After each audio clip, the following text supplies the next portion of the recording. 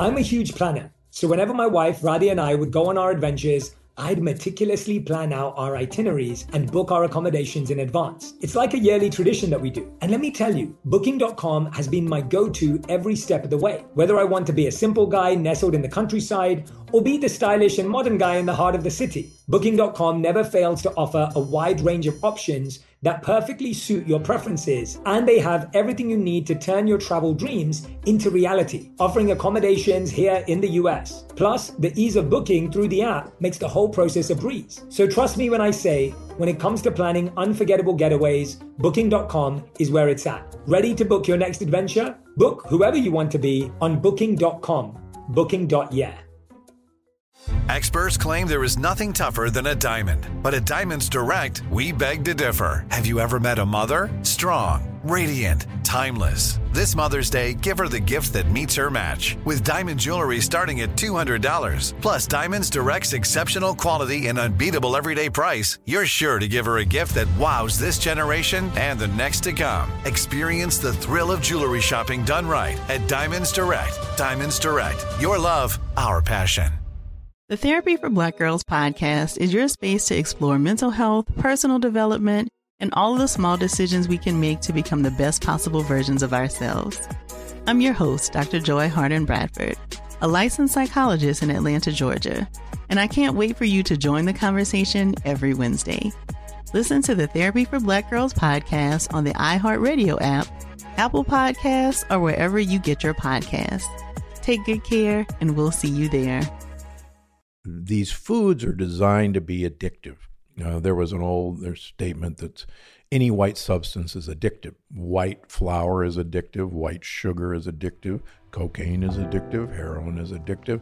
You choose the white, it's addictive. Unfortunately, sickness is good for business. And I'm sad to say, I turned against that over 20 years ago. I could still be patching people's coronary arteries up and doing bypasses, but I found I could actually keep people away from me by teaching them how to eat.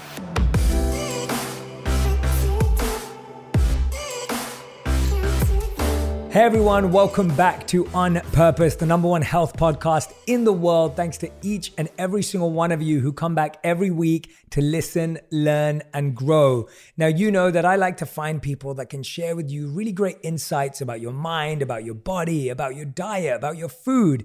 And today I'm sitting down with none other than Dr. Stephen Gundry. Dr. Gundry, it's such a pleasure to have you here. Thank you so much for joining me. I've been looking forward to this for a long time. We were sharing earlier that we share a mutual friend in Lewis Howes, and I've seen you on his show many times, and I'm really glad that we get to sit down together. Well, I appreciate you having me on because, I have the Dr. Gundry podcast, and maybe by appearing here, I can become the #1 health podcast. So thank you. Yeah, well, we go all across health. So we do mental health, physical health, spiritual health. But today I'm really, really excited to talk to you about food, our gut, diet, what we take in. Now, we've all heard the famous phrase that you are what you eat. We've heard it for years and years and years and years and years. And as someone who's been doing this for years and years and years, how true is that statement? And what comes to mind when you hear that statement? Well, I always add the second part of that sentence, which is probably far more important than what you just said. You are what you eat, but you are what the thing you're eating ate. And that's actually one of the big surprises in the last 20 years of my career, that so many times we got to choose what we're going to eat, but we have to choose what that animal ate or what that plant had been fed or fertilized or sprayed with to really make a good outcome. And it always shocks me. And how do we get aware of that? I feel like one of the biggest challenges in this whole field is, we have all these labels of organic or not organic or whatever it may be. I find like as an uneducated consumer, I'm speaking about myself, it's so difficult to know what it's been sprayed with, what it hasn't been sprayed with, what it's been exposed to. Where do you start? So I guess organic is a good place to start, but as I've learned from my patients through the years, so many of us are sensitive to, for instance, wheat, the lectins in wheat, that organic wheat is just as deadly to you as wheat that's been sprayed with glyphosate, Roundup. On the other hand, most people, I think, still are unaware that glyphosate, Roundup, is one of the best ways to destroy your gut that anyone has ever developed.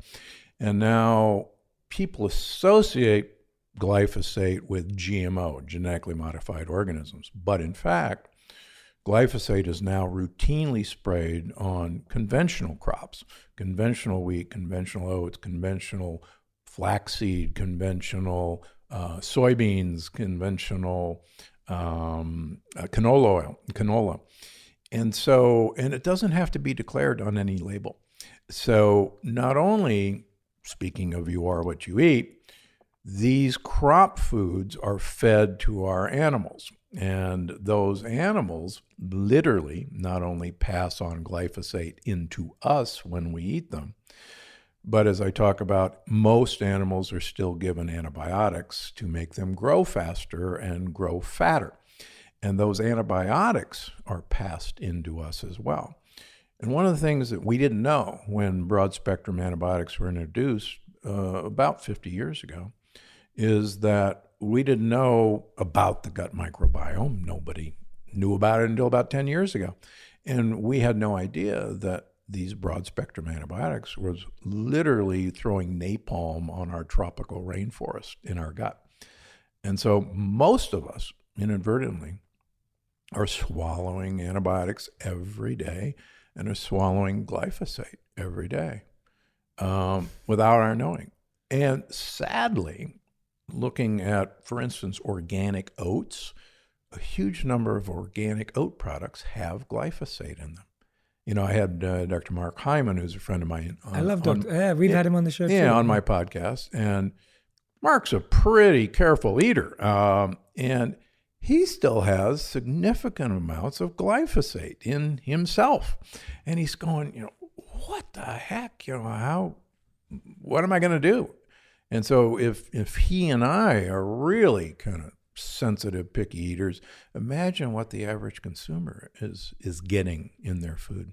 And is there a way of someone measuring how much glyphosate's in their body, like you were saying with Yeah, we can actually measure glyphosate. Right. You can measure glyphosate in blood. You can measure glyphosate in hair. When we're looking for mischief in some of our patients who aren't doing better by following the rules, many times we're shocked that glyphosate is right up there on their culprits. And when you say deadly, let's talk about that, because I think for a lot of people, we don't really understand. Like you were saying, that from a gut perspective, we only started understanding about microbiome probably around 10 years ago, at least in Western medicine. Correct. In Eastern medicine, the gut is at the heart of your health. And that's kind of what I was especially exposed to through my wife, as I was mentioning. But when you say that we only found out 10 years ago, I think there's still a whole group of people who are just not aware of how central their gut is to their health. But also when you say deadly and you say things like wheat, it's like, well, wheat's in everything. How do you help people understand what you mean by deadly and what's actually happening inside of us when we consume these products? Yeah, so Hippocrates, father of Western medicine, 2,500 years ago, said all disease begins in the gut. And one of my colleagues from Harvard, Dr. Fasano, has paraphrased that. He, I think, stole it from me, but that's okay. All disease begins in a leaky gut. And certainly I've been preaching and publishing that almost all diseases, whether it's heart disease, whether it's cancer, whether it's dementia, whether it's arthritis, certainly whether it's autoimmune diseases, begin in a leaky gut. Now, people are beginning to hear and maybe understand leaky gut. If you'd asked me 15 years ago what I thought about leaky gut, I would have told you it was pseudoscience. Now we can measure it. We can see it happen. Anyone with an autoimmune disease, I can assure your listeners, has a leaky gut. And the good news is when we seal a leaky gut, and it's actually quite possible to do, the autoimmune disease goes away. Wow. Goes away.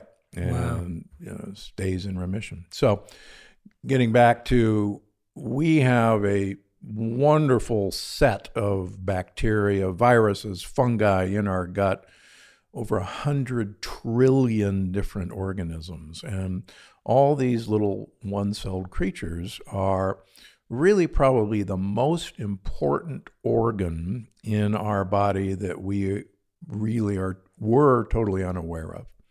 And there's this incredible symbiotic relationship between our gut microbiome, our skin microbiome, our oral microbiome, and everything that happens to us. We now know that they control our immune system. They control our mood. They control, quite frankly, whether you or I are going to develop heart disease. They control whether you or I are going to get dementia. And a lot of people, particularly I think in the West, say, oh, come on now. We're the most advanced, highest organism that's ever happened, and our brains are the most exquisite things, and you're trying to tell me that a one-cell organism is actually controlling our fate. And yes, they are.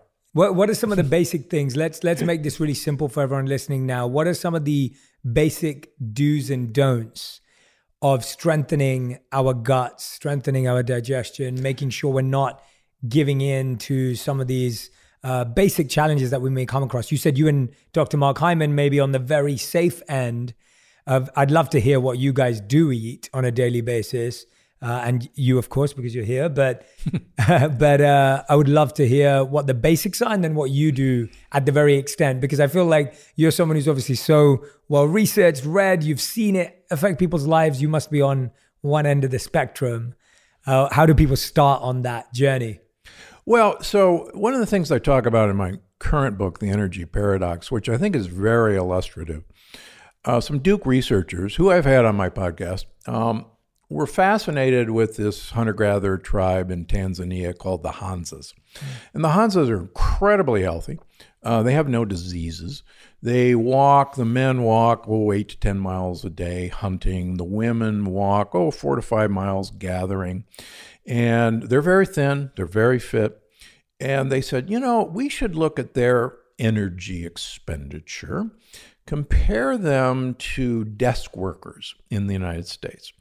And our supposition, our hypothesis is that these guys are lean and fit and everything because they're walking, they're always moving, and their energy expenditure is going to be a whole lot higher than the desk workers. And of course, that's why the desk workers are also fat and miserable. Turns out when they did the measurements, they found out that these Hansas are actually expending the exact same amount of energy as the desk workers. Wow. Now, when we make a hypothesis in research and we can't prove our hypothesis, then that really bothers us. And we sometimes fudge and say, well, of course, this is what we expected to find because everybody has the same amount of energy expenditure, whether you're doing a whole lot or just sitting at a desk.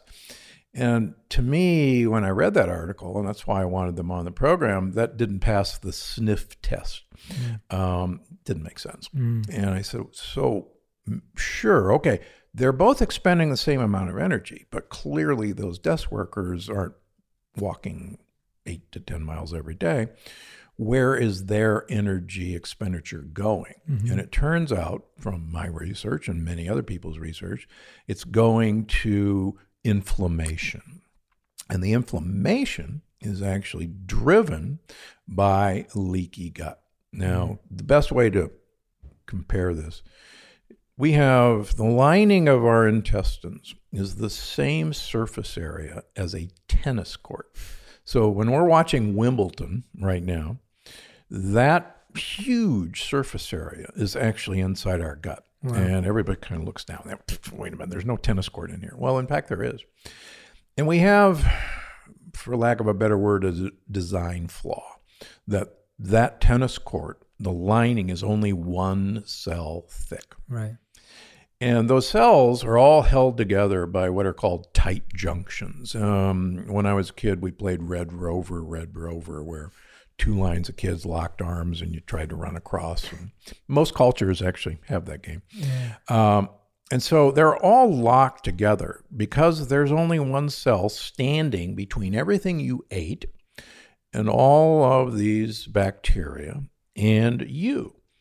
And on the other side of this one cell wall is 80% of our immune system. 80% of all of our white cells are literally waiting on the other side because, quite frankly, that's where mischief can come through. And so normally, that wall has some pretty interesting defenses itself against being broken through. But one of the things that Dr. Fasano, who I mentioned before, found was that gluten, which is a plant protein, which is called a lectin, which I guess I became famous for, is able to actually attach, if it can get to the wall of the gut, and attach to a receptor and actually break the tight junction. And now you've got a gap. And through this gap, you can get proteins, bacteria, bacterial particles, and leaky gut. And our immune system goes, oh my gosh, we're under attack. We got to rally the troops. The troops need food. The troops need supplies. And give us all the energy you've got. And so most people don't realize is that the vast majority of us in the West particularly, all of our energy is being devoted to this war that's going on inside of us. That's incredible. It's insane, that example with the Hanses you said. That's fascinating that all of our energy expenditure is all here. Yeah. And so that's why we feel more drained. It's why we feel more stressed. It's why we feel more overworked and exhausted and fatigued. And I think what's really fascinating about this is I think that so many of us today feel that a lot of our pain is mental, but it's actually starting here. Would you say that's true? Does that make sense? Yeah. We've talked about for a number of years, we've talked about, the gut-brain connection. And the gut is the second brain. Well, we now have kind of added to that the microbiome gut-brain connection. And what's fascinating, and I talk about it in the energy paradox, is that these bacteria primarily make compounds that actually communicate to our brain.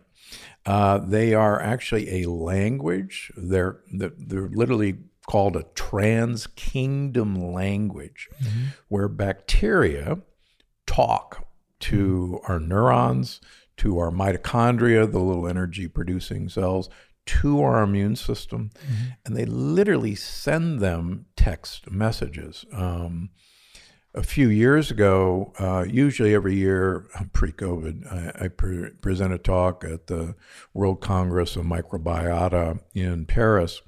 And the organizer, Dr. Eades, took me aside, it must have been 6 years ago, and he said, I'm going to tell you something.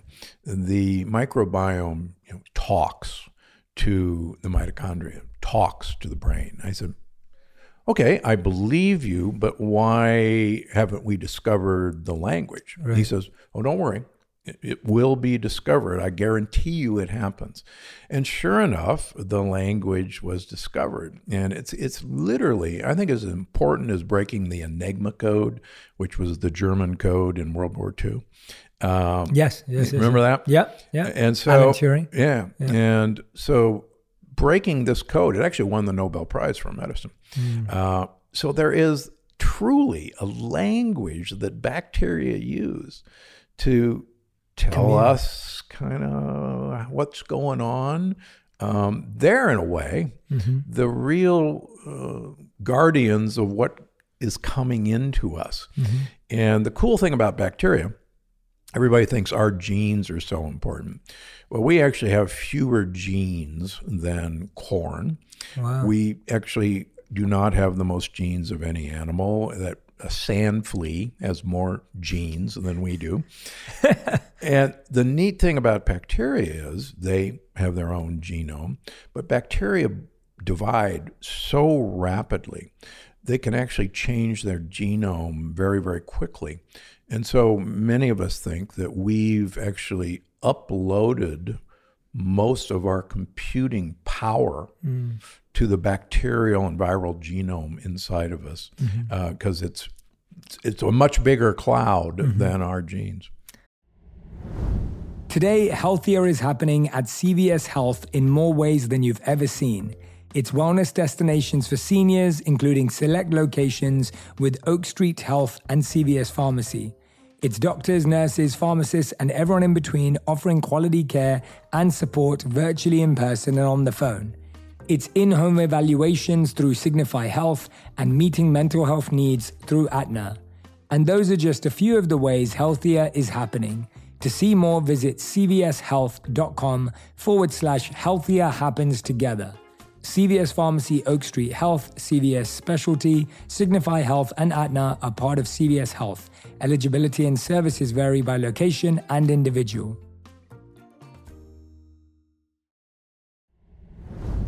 On Purpose with Jay Shetty is brought to you by Booking.com, Booking.yeah. Many of you know that one of the most important aspects of my life is my connection with others. Travel has become one of the best ways for me to connect with people, whether that be my community, my family, friends, or loved ones, or all of you.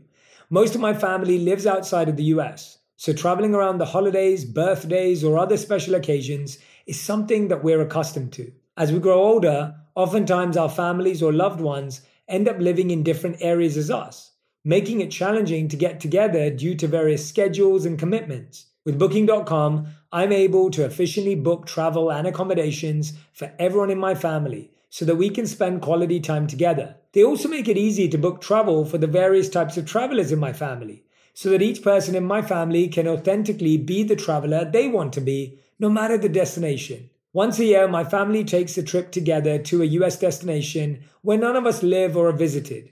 We find this helpful in making sure that everyone is truly present and able to unplug from their normal routines, resulting in more meaningful conversations and connections. Experiencing new places with those close to you allows you to bond over a shared experience. Booking.com's breadth and variety of accommodations in the US has made the destination selection and booking process not only easy, but fun. Travel can also foster new connections. Visiting different cities has allowed me to build connections with all of you, my community, most of whom I've never met in person, and otherwise would have not crossed paths with. The in-person relationships that are built and strengthened through travel is something that each of us can benefit from. Book whoever you want to be on Booking.com, Booking.yeah. Herbs hold a special place in my wellness journey, a tradition deeply rooted in my Indian heritage. Introduced to me by my mom, their healing properties have been part of my life since I was born. Growing up, I witnessed firsthand the remarkable effects of herbs on both physical and mental well-being. Among the herbs I take are ashwagandha for its adaptogenic properties, slippery elm bark for gastrointestinal health. Our sponsor Nature's Way has these herbs and hundreds more that help support everything from healthy digestion to sleep to stress. They have over 50 years of experience with sourcing herbs from all over the world in the climates where they grow best. Every batch of herbs is rigorously tested for potency and purity in their state-of-the-art lab. Nature's Way believes nature is the ultimate problem solver and is dedicated to bringing the power of plants to help people live healthier lives. To learn more, visit naturesway.com/herbs and use code J10 at checkout for our 10% off any herbal supplements. Terms and conditions apply, valid through June 30th. That's incredible. Wow. So I guess we're just getting so much. I mean, it feels like for years we've just got so much wrong. We've had the wrong information. We've made the wrong decisions. Bringing it back to the basics of someone listening right now and saying, Dr. Gundry, I can actually relate to what you're saying. Like, I experience what you're saying. If someone's listening to us right now and they're just like, I feel like I have a leaky gut, or I'm on the way there, or I already know and I'm struggling even further. What are some of the things that we need to cut out and what are the things we need to adopt in a very simple way? Because I feel like for most of us, we don't have the time to read and research and journal. And I'm hoping that after this podcast, many people are going to go and order your books, The Energy Paradox and The Plant Paradox. I think that would be fantastic insight and use for all of our listeners today. But to simplify it for them, what would you encourage as a stop eating this, start eating this, and why? Well, it's interesting you mentioned some people have a gut feeling. And it's interesting, women in general have a much better gut feeling than men. And interestingly enough, women by far have far more autoimmune diseases than men. And fun fact or sad fact, women actually develop far more Alzheimer's disease than men. Wow. And even though they're clearly the stronger sex. So women actually are really in tune with their gut far more than men. And we have this epidemic of autoimmune diseases, Hashimoto's, thyroiditis, for example, IBS, irritable bowel syndrome. And these are real things. These are not imagined. I just saw a young woman actually from LA who's been to every specialist in the world with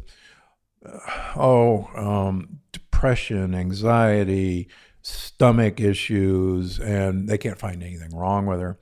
We finally did a leaky gut panel and food sensitivity panel, and it turns out that, to me, it was obvious that she had a profoundly leaky gut, and that so many of the foods that she was being told to eat were actually causing her leaky gut.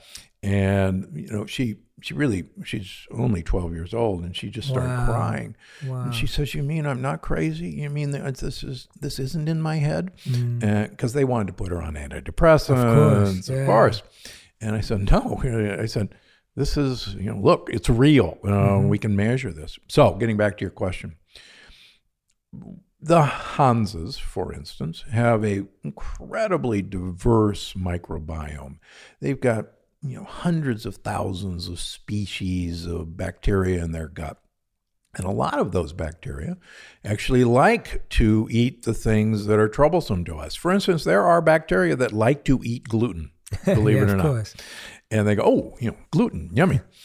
The problem for most of us is all of us have been given antibiotics for dumb things. And all of us inadvertently have been eating the antibiotics that our animals have been fed.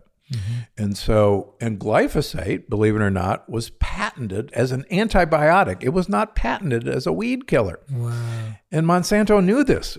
And yet, so every time we eat these things, we actually kind of kill off the first line of defense that has been established for eons of time in dealing with plant compounds that don't like us. Yeah. That was the premise of the plant paradox, that plants, believe it or not, do not want to be eaten. They have a life. They, were here first, actually. And they don't want their kids eaten, their babies, their seeds. So they protect themselves with compounds that are designed to make an animal sick. And some of those compounds are these proteins called lectins that can cause leaky gut. So where are these things? Well, these things are in almost all grains. They're in pseudo grains like quinoa or buckwheat. They're not in millet and sorghum. So folks, if you're interested in eating grains, and I have nothing against eating grains per se, millet and sorghum are perfectly safe foods. They don't have any lectins. Wow. Do quinoa and buckwheat have less? Or no? They actually have some of the worst lectins there are. Wow. Sadly. In fact, when I first worked on this, I really wanted buckwheat not to have lectins. Same. I love buckwheat. What about farro? Farro, same problem. Okay. Any of these fancy names for ancient wheat are just, it's still wheat. Sorry about that. Got it. And ancient wheat is just as mischievous as modern wheat. Yes. Beans and legumes have some of the highest lectin contents of any food. Now, the good news is that pressure cooking or fermentation of, for instance, quinoa or buckwheat or any of the beans are perfectly safe. For instance, I'll Everybody says, oh, you're anti-bean. I'm not anti-bean. I just want to get rid of their offending compounds because, quite frankly, they're anti-me. Right. So, and I mean, there's amazing research looking at the most famous one was the Healthy Eating Day at a school in Boston. And 23 students and teachers went to the hospital with bloody diarrhea, traced to undercooked beans that they were fed on their Healthy Eating Day. Wow. But get a pressure cooker. I've got a whole book, the Plant Paradox Family Cookbook, on how to pressure cook these things. Mm-hmm. Luckily, there's a couple of companies now that pressure cook their beans. Eden brand, EDEN, and now Jovial brand, which is an Italian company. Easy to remember, jovial, happy person. Oh, yeah, I want some happy beans. Yeah. And I have those several times a week. Beans have some great benefits as long as you defuse them. Got that. The same way with the nightshade family, and you and I off camera were talking about nightshades, and those are eggplant, tomatoes, peppers, potatoes. And believe it or not, goji berries are part of the nightshade family. That's such a strange one. I know. Yeah. Goji berries were actually from North America, and they were called the wolfberry, and they were taken to China in trade during early trading days, and they thrived in China. And so, yeah, they're in nightshade from America.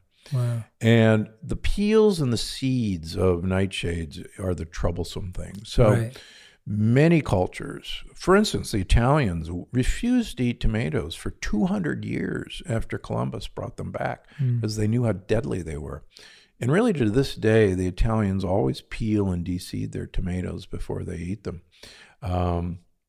The Southwest American Indians, who love chili peppers, always peel and de-seed their chilies before they either eat them or grind them into chili powder. In fact, anybody who wants to do this experiment, just go to the store, buy a can of green chilies, chopped green chilies, open it up, and you'll notice they're peeled and de-seeded.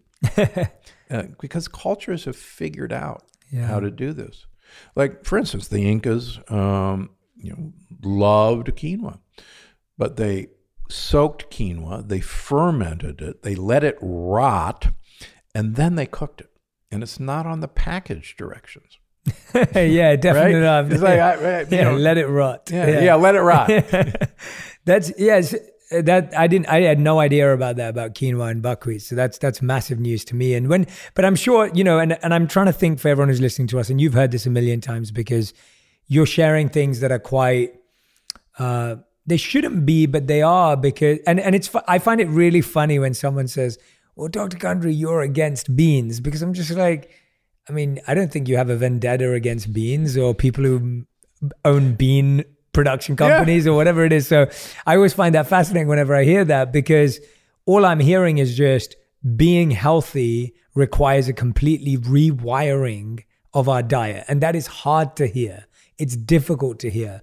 Is living the healthy way expensive or no? Are some of these changes expensive changes, or are they affordable changes? That's a great question. I actually still see Medicaid and Medi-Cal patients, even though my accountant says, wait, would you stop doing that? Well, I believe everybody has the right to good health. Mm-hmm. But we found that so many disadvantaged people, poor people, they actually end up saving money when they do this, because profit margin is huge in processed foods. And about 70% of the food we eat is processed or ultra processed. And when you say processed, you mean from packages? Yeah, from packages. Yeah, from packages. Yeah. And people say, well, I always read the label. Yeah. And one of my advice is, look, if you're reading a label, put it down. There's no label on a head of lettuce. And labeling laws have been changed to actually fool you. Oh, gosh, it's crazy. We had the former head of the FDA on my podcast recently, and he is actually the person who was put the labeling on the back, and he was actually called into the Oval Office, and I won't tell you who the president was because that's really not important. And big agriculture was, and the head of the Department of Agriculture was in there, and they said, you can't put this system on a package. And he said, well, wait a minute, that's what's in there. And they said, you can't do that. You cannot tell people how much sugar is in our products. And he said, but, there it is. And they said, you're going to have to change the label. You're going to have to hide the sugar. And this is coming from the head of the FDA. And he said, for instance, let me give you an example. It's a great example. He said, you look at a label of a bagel. Mm-hmm. And he said, bagel says 300 calories. And you look down and it says 1 gram of sugar. And you go, oh, great, no sugar in a bagel. Yeah. And it doesn't taste sweet. Yeah. He says, no. He says, there's actually 12 teaspoons of sugar in that bagel. And I go, I know that, and you know that. Why doesn't the consumer know that? He says, we hid it. It's under total carbohydrates. And you take total carbohydrates on a label, and this is all in all my books. Take away the dietary fiber, which is actually what we feed good bacteria with, and that will tell you the amount of sugar in that serving. Then, just for fun, there's 4 grams of sugar. There's 4 grams of carbohydrate in a teaspoon of sugar. So divide that total carbohydrate by 4, and it'll actually tell you the teaspoons of sugar you're eating. And I have bunches of packages in my office, and when I show a patient a healthy product, and they go, "Wait a minute, there's 5 teaspoons of sugar in those, 10 little cassava chips I'm eating." I said, "Yep." Wow. And they go, "Whoa." Yeah. Yeah. How is the FDA getting away with that? Like, how is that okay? Because that's sickness is good for business. Yeah, but it's so hard to believe that people are doing that to their own family, their own kids, their own, parents, grandparents. Like, everyone's consuming it, right? It's just scary to believe that. It would be different if they were really healthy and their family was really healthy, and then they would just. But remember, we are a profit-driven society, and these companies are beholden to shareholders. Mm-hmm. And whether they like it or not, the bottom line is they have to produce a profit. Mm-hmm. And as you know, and Mark Hyman and I know, these foods are designed to be addictive. Mm-hmm. There's a statement that any white substance is addictive. And white flour is addictive, white sugar is addictive, cocaine is addictive, heroin is addictive. Mm-hmm. You choose the white, it's addictive. And they've made a science out of addiction. Mm-hmm. And again, unfortunately, sickness is good for business. Yeah. And I'm sad to say, I turned against that over 20 years ago. I could still be patching people's coronary arteries up and doing bypasses, but I found I could actually keep people away from me, by teaching them how to eat. Yeah. Yeah. And I want to talk to you about that. It feels like there's two, and you can actually guide us better on this, but it feels like there's 2 transitions. And I know this from changing my own diet, having met my wife and her having a big impact on me, but when you look at diet, there's the change of habit, and then there's like a change of palate and taste and like addiction, as you're saying. Like we are addicted. We're craving these things that are terrible for us, whether it's fries or whether it's gluten. Like, I know that my wife's always telling me to avoid any of the mock meat or, because we're both plant-based. So my wife and I are both plant-based in our diets, but she's always telling me to avoid anything with gluten in it that's processed vegan meat or whatever it may be, because she's dead against gluten. And so when you do this, it's almost like, what is the process you've seen people go through in trying to change their habit, trying to change their palate? How difficult it has been? What has helped people the most? How have people actually broken through that 1 month of being excited? And I know you created a 30-day challenge. How have people gone from 30 days to make that the next 3 decades of their life, rather than 30 days and back to where they were? Well, that's a good segue into stuff we were talking about earlier. There's essentially, simplistically, two types of gut bacteria. Mm-hmm. And I call the good guys your gut buddies. Mm-hmm. And then I call the bad guys the gang members. And they coexist. And the gang members, again, these guys send signals to our brain. Mm-hmm. The gang members love simple sugars and saturated fats. Mm-hmm. And they actually tell your brain to go get these things. Mm-hmm. And one of the things that they're unique about is they're really good at making you fat when you eat these things. They actually extract more calories and pass it on to you. On the other hand, the gut buddies hate simple sugars, hate saturated fats. They like complex carbohydrates, fibers, and they actually take most of that and keep it for themselves, make more little bacteria. And they tell you, hey, this is the stuff that we want to eat. And so I can take a meat and potatoes guy and who said, salads, vegetables, I hate that stuff, and kind of make him eat this stuff for a couple of weeks. And he'll come back and he'll go, this is bizarre. I've been taken over by a foreign life form. He says, I kill now to get a salad. If I don't get a salad, I'm ready to push somebody out of the way to get it. Yeah. He says, this isn't me.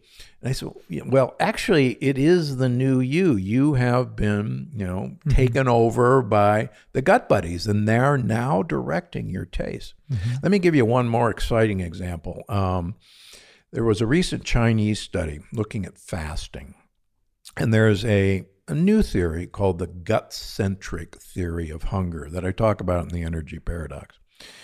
That theory is that these bacteria actually guide our food choices and our hunger, whether we want to eat or not our brain, mm-hmm. not our willpower. Mm-hmm. So they took a bunch of volunteers and they put them on either a 7 or 14-day water fast. Part of the group were given 100 calories of prebiotic fiber. That means we can't digest it, but the gut bacteria can eat it. Mm-hmm. And just 100 calories. The guys who got the 100 calories of prebiotic fiber, even going on a 14-day water fast, had absolutely no hunger. The folks who didn't get it were hungry. And you go, well, what's the deal? Well, it turns out the guys that got the prebiotic fiber, their gut buddies said, thanks a lot, we're fed, got what we need, you don't have to go looking for food. And in a way, that's really incredibly exciting and actually empowering. Wow. Because if we give them what they want, they'll take care of us. Today, healthier is happening at CVS Health in more ways than you've ever seen. It's wellness destinations for seniors, including select locations with Oak Street Health and CVS Pharmacy. It's doctors, nurses, pharmacists, and everyone in between offering quality care and support virtually in person and on the phone. It's in-home evaluations through Signify Health and meeting mental health needs through Aetna. And those are just a few of the ways healthier is happening. To see more, visit cvshealth.com/healthier happens together. CVS Pharmacy, Oak Street Health, CVS Specialty, Signify Health, and Aetna are part of CVS Health. Eligibility and services vary by location and individual.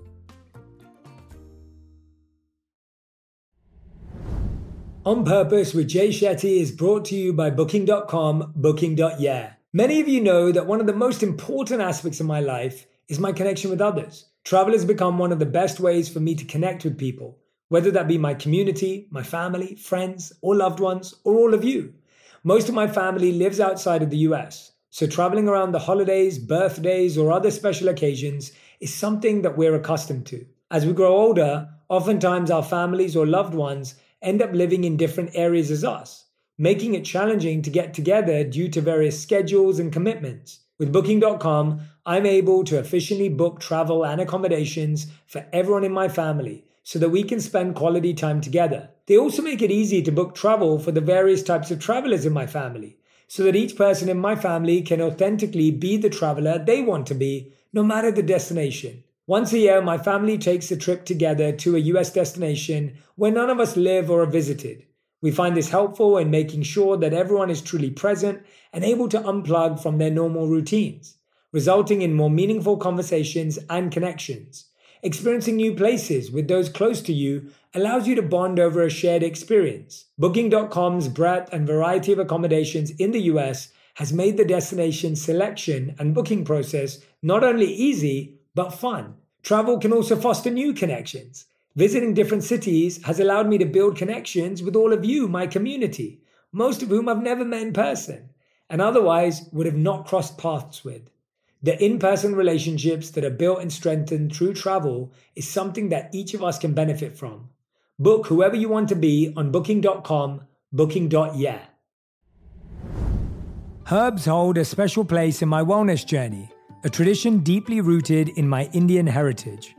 Introduced to me by my mom, their healing properties have been part of my life since I was born. Growing up, I witnessed firsthand the remarkable effects of herbs on both physical and mental well-being. Among the herbs I take are ashwagandha for its adaptogenic properties, slippery elm bark for gastrointestinal health. Our sponsor Nature's Way has these herbs and hundreds more that help support everything from healthy digestion to sleep to stress. They have over 50 years of experience with sourcing herbs from all over the world in the climates where they grow best. Every batch of herbs is rigorously tested for potency and purity in their state-of-the-art lab. Nature's Way believes nature is the ultimate problem solver and is dedicated to bringing the power of plants to help people live healthier lives. To learn more, visit naturesway.com/herbs and use code J10 at checkout for our 10% off any herbal supplements. Terms and conditions apply, valid through June 30th. I got to know Jack LaLanne in his later years. Jack LaLanne was the godfather of fitness as far as I'm concerned. And Jack LaLanne had an expression. He says, if it tastes good, spit it out. Now, all of my staff say, will you stop saying that? Because now you're going to make people think that you want them to eat non-tasty things. Well, He wasn't really saying that. What he was saying, he didn't know back then, is if you eat for them, then you'll take care of, they'll take care of you. And I think he was absolutely right. Yeah. And it is that transition. And it is crazy though, that most of the stuff that's good for us is just, our palate's just not trained to like it. Correct. Right? Like that's just the way it is. And I've found that as I've had my wife in my ear over the years, and she's like almost coached me and guided me through this from a physical health point of view, I've seen my palate start to change. And it's changed around stuff that I was addicted to. Like I was addicted to chocolate or sugar because that's what I grew up having. And so for me now, when I'm generally not eating any, raw sugars or whatever, I'm eating natural sugars and trying to remove it completely, but I can notice that my palate slowly started to change. It's taken a lot of time and effort. What are tell us about some of these products and supplements that you've created to help this transition? And I'm asking because, I'm already like, straight after this, I'm going to be coming to your clinic to get checked out and get your help, because I'm already, fully, what's the right word? I'm fully immersed in what you're saying today. Like I'm thinking through everything you're saying, and I'm just so happy that you're doing this. It brings me so much joy that someone's actually speaking about these things in a scientific, clear, and researched way, because I think it's so needed today. Tell me what you eat, first of all, on a daily basis. I think it'd be good for people to hear. What Dr. Mark Hyman eats, if you feel like sharing that with us. And what was your journey to get there personally? Yeah. Because you didn't know this when you were born. You haven't been living like this for No, but forever. You make a good point. And I use this example for my patients. A little child in Japan doesn't come out of the womb wanting to eat seaweed. Totally. And yet, almost from day one, they are exposed to seaweed and think it's the best thing, they ever had. Yeah. And so almost all of our preferences are culturally driven. Mm-hmm. And there's nothing wrong with culture. Let's embrace culture. But for instance, breakfast is actually a very modern invention. If you follow hunter-gatherers. There is no such thing as breakfast because there's no storage system. Nobody's got a refrigerator. There's not even a cupboard. And so they have to find breakfast. And breakfast means break fast. And most of them don't eat until 11 o'clock in the morning. Interesting, I just got back from France. The French actually have no word for breakfast. Déjeuner was the first meal. Wow. When all the tourists arrived, they made up a word, petit déjeuner, little first meal. Yeah. And that's breakfast. But breakfast was an Industrial Revolution product. Men would have to go to factories very early in the morning. There were no breaks. There were no lunch breaks. And they'd get home late at night. And so their wives would make them a breakfast before they went to work because they were going to fast. They were basically going to do Ramadan every day of their lives.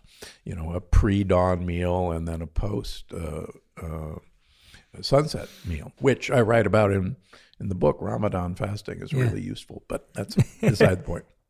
So the Kellogg's Corn Flakes Company, which was founded in 1906, 1906. Wow. Yeah, made breakfast cereal the most important meal. Yeah. And interestingly enough, they and the United Fruit Company, with Chiquita Banana, paid physicians in the early 1900s to tell people that breakfast was the most important meal of the day. Wow. Yeah. And so, it's, again, I lived in England training in children's heart surgery, and the Brits were never exposed to cereal until 1942 when the Americans came over. Wow. And I have a lot of patients from, for instance, the Middle East.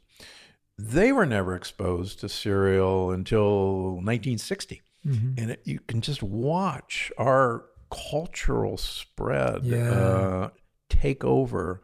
And great marketing, great advertising. Just great marketing. It's addictive food.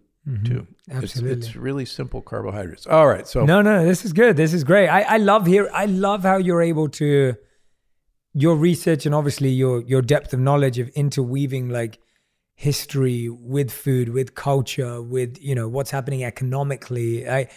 I just think that that's what I'm finding so fascinating about this. I don't think I've ever sat down with someone who's broken it down in this way for me. And actually, when you start seeing that, it's easy for anyone listening to connect the dots and go, oh yeah, that is right. I only like that because of I was born in this area, or this is what we did, or this is what my family did. And now I realize that doesn't mean it's healthy or good for me.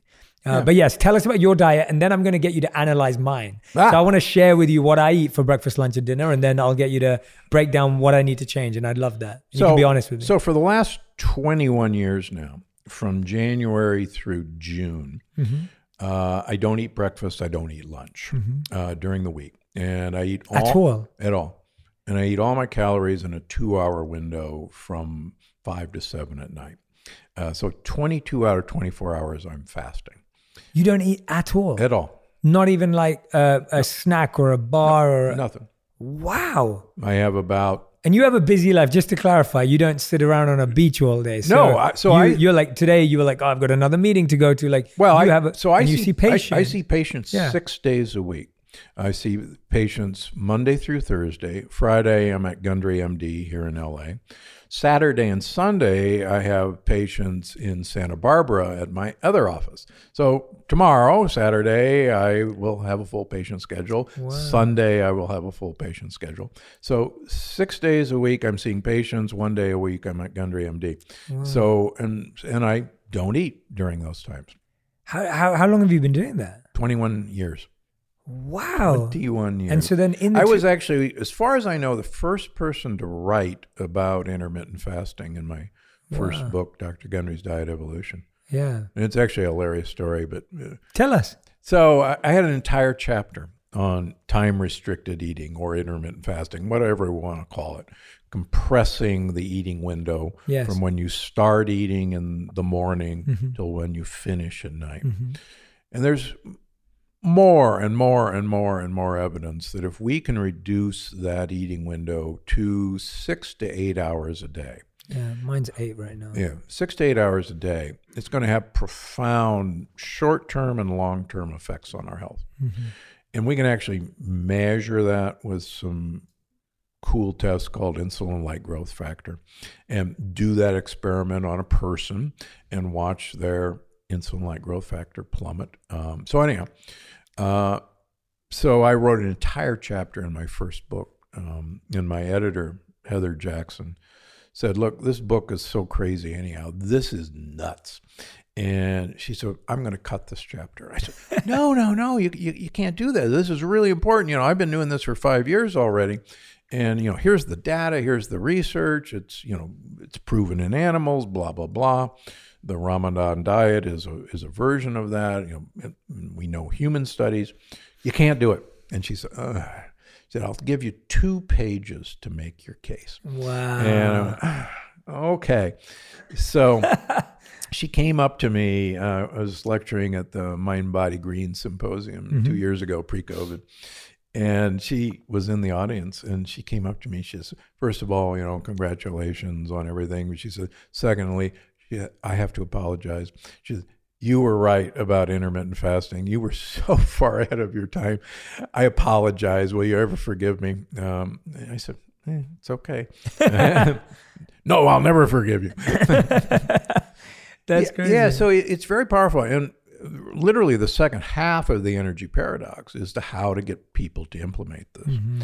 The problem with intermittent fasting, 80% of Americans, Westerners, are pre-diabetic, insulin resistant, whether they know it or not. And their doctors don't know how to diagnose it, quite frankly.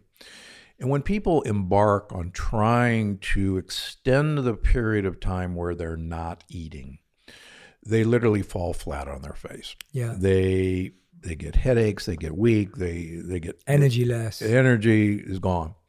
And that's because we can't convert from burning glucose, sugar as a fuel, to burning fatty acids as a fuel.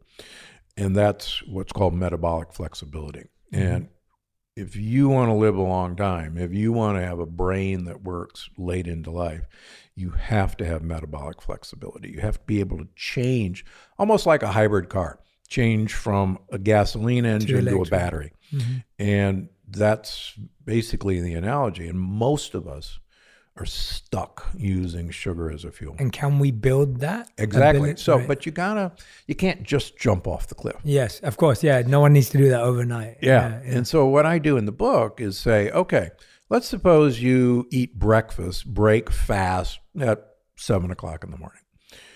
Tomorrow, I want you to eat break fast at 8 o'clock in the morning. Come on, give me an hour.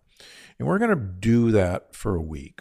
Okay, next week, we're going to do it at 9 o'clock in the morning. And we're going to practice that for a week. It's like going to the gym. Totally. You're not going to pick up a 50-pound dumbbell and do bicep curls. Definitely. You're not. Can you? Oh, yes. Yeah. But we got to train you. So we have to train your mitochondria. So you're trying to squash that eating time. Yeah. And so over a 6-week period, we can get most people to having their break fast at noon. Mm-hmm. And then if I can get people to quit eating at around 7 o'clock at night, there's tremendous evidence that if we get a 3-hour window before we go to bed, we'll actually have a period when we go to sleep called brainwashing, which I write about and Dale Bredesen writes about. We literally clean the toxins out of our brain like a washing machine. Mm-hmm. But if we eat too close to bedtime, all the blood flow that would normally do that is down in our gut digesting. Mm-hmm. And so, but that's what we do. If we do this in a stepwise progression, it's also the same as weaning off sweet taste. Yes. There are actually a number of good natural no-calorie sweeteners out there. I eat monk fruit. Monk fruit's really quite good. That's what I eat. My new favorite is allulose, because allulose is actually a prebiotic, and it's a natural sugar. And what do they put it in for you to eat it? It's a white powder, unfortunately. Yeah. But yeah, it's readily available now in a lot of stores. If not, you can find it online. Right. And it's a really unique sweetener. Right. But one of the things you want to do is retreat from sweet. And so if you're used to putting a teaspoon of monk fruit in your coffee or whatever in your yogurt, then put it down to a half a teaspoon. Yeah. It won't be as sweet as you like, but in a week or so, you'll say, this is really quite sweet. Yeah. Well, then put a quarter of a teaspoon in. It's an easy way. Don't jump off cliffs. Totally, yeah. Because most people just fall flat on their face. They fail and they say, this isn't for me. This doesn't work. Yes, exactly. And then it's just it's a battle of willpower and... Yeah, this should never be a battle of willpower. And what I try to do is try to get folks to enlist the power of their gut bacteria. And if you start giving your gut bacteria what they want to eat, it's just amazing what happens to people. It's just amazing. Yeah. It's really exciting. And that's why I see patients 6 days a week. I'm like a kid in a candy store. Let me just tell you a real quick story. Please. We've got this young family in Texas. Mother with two children. The boy, actually, I take care of both boys. I saw this young man when he was 8 years old. He had such severe psoriasis on his hands and feet that his hands and feet were bloody. And he had been to specialists, he'd been on drugs, and it was just the saddest thing. His mother sent me pictures of this. She said, I carry my 8-year-old son around because he can't walk. He can't go to school. We've been everywhere, can you help? And I said, yeah. So, we looked and he had massive leaky gut and multiple autoimmune diseases like psoriasis, like lupus. And we put him through, okay, what are you sensitive to? And put him on that program. And he completely cleared up over a course of a year. And then he went to school. He started going to school. And there was a birthday party at school. And he ate a birthday cupcake.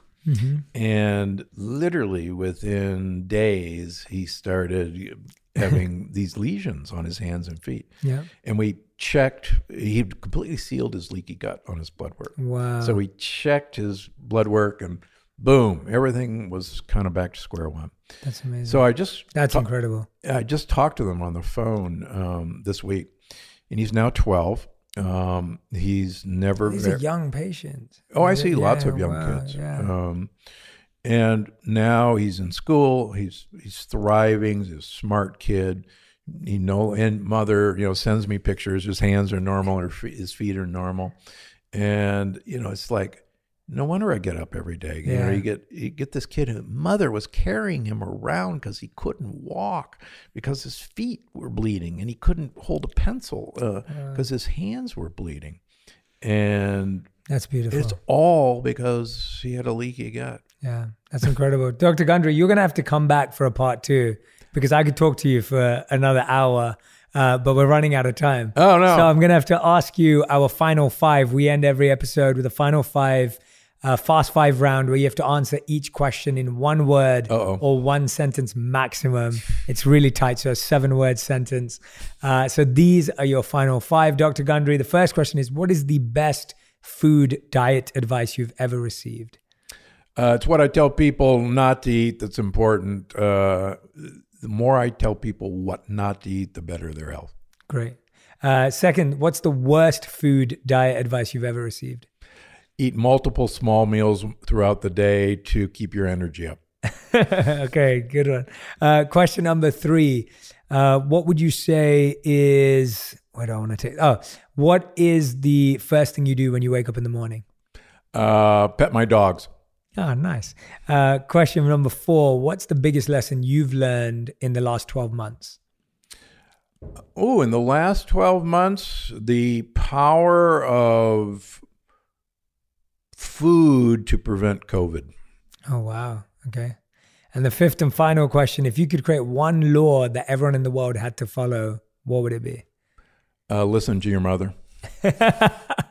That's brilliant. Dr. Gundry, thank you so much for joining us on Purpose today. I want to recommend to everyone who's been listening and watching, go and grab a copy of The Energy Paradox, which is Dr. Gundry's new book, and go and grab a copy of The Plant Paradox. I promise you, you won't regret it. I know that I'm going to be seeing Dr. Gundry a lot more after this. I'm hoping he'll make some time for me. But Dr. Gundry, we'd love to invite you back on for a part 2. I think we have so much more to talk about, and we've just scratched the surface. So thank you so much for your time today, and thank you for sharing your insights with us. Great. Happy to come back. Yeah.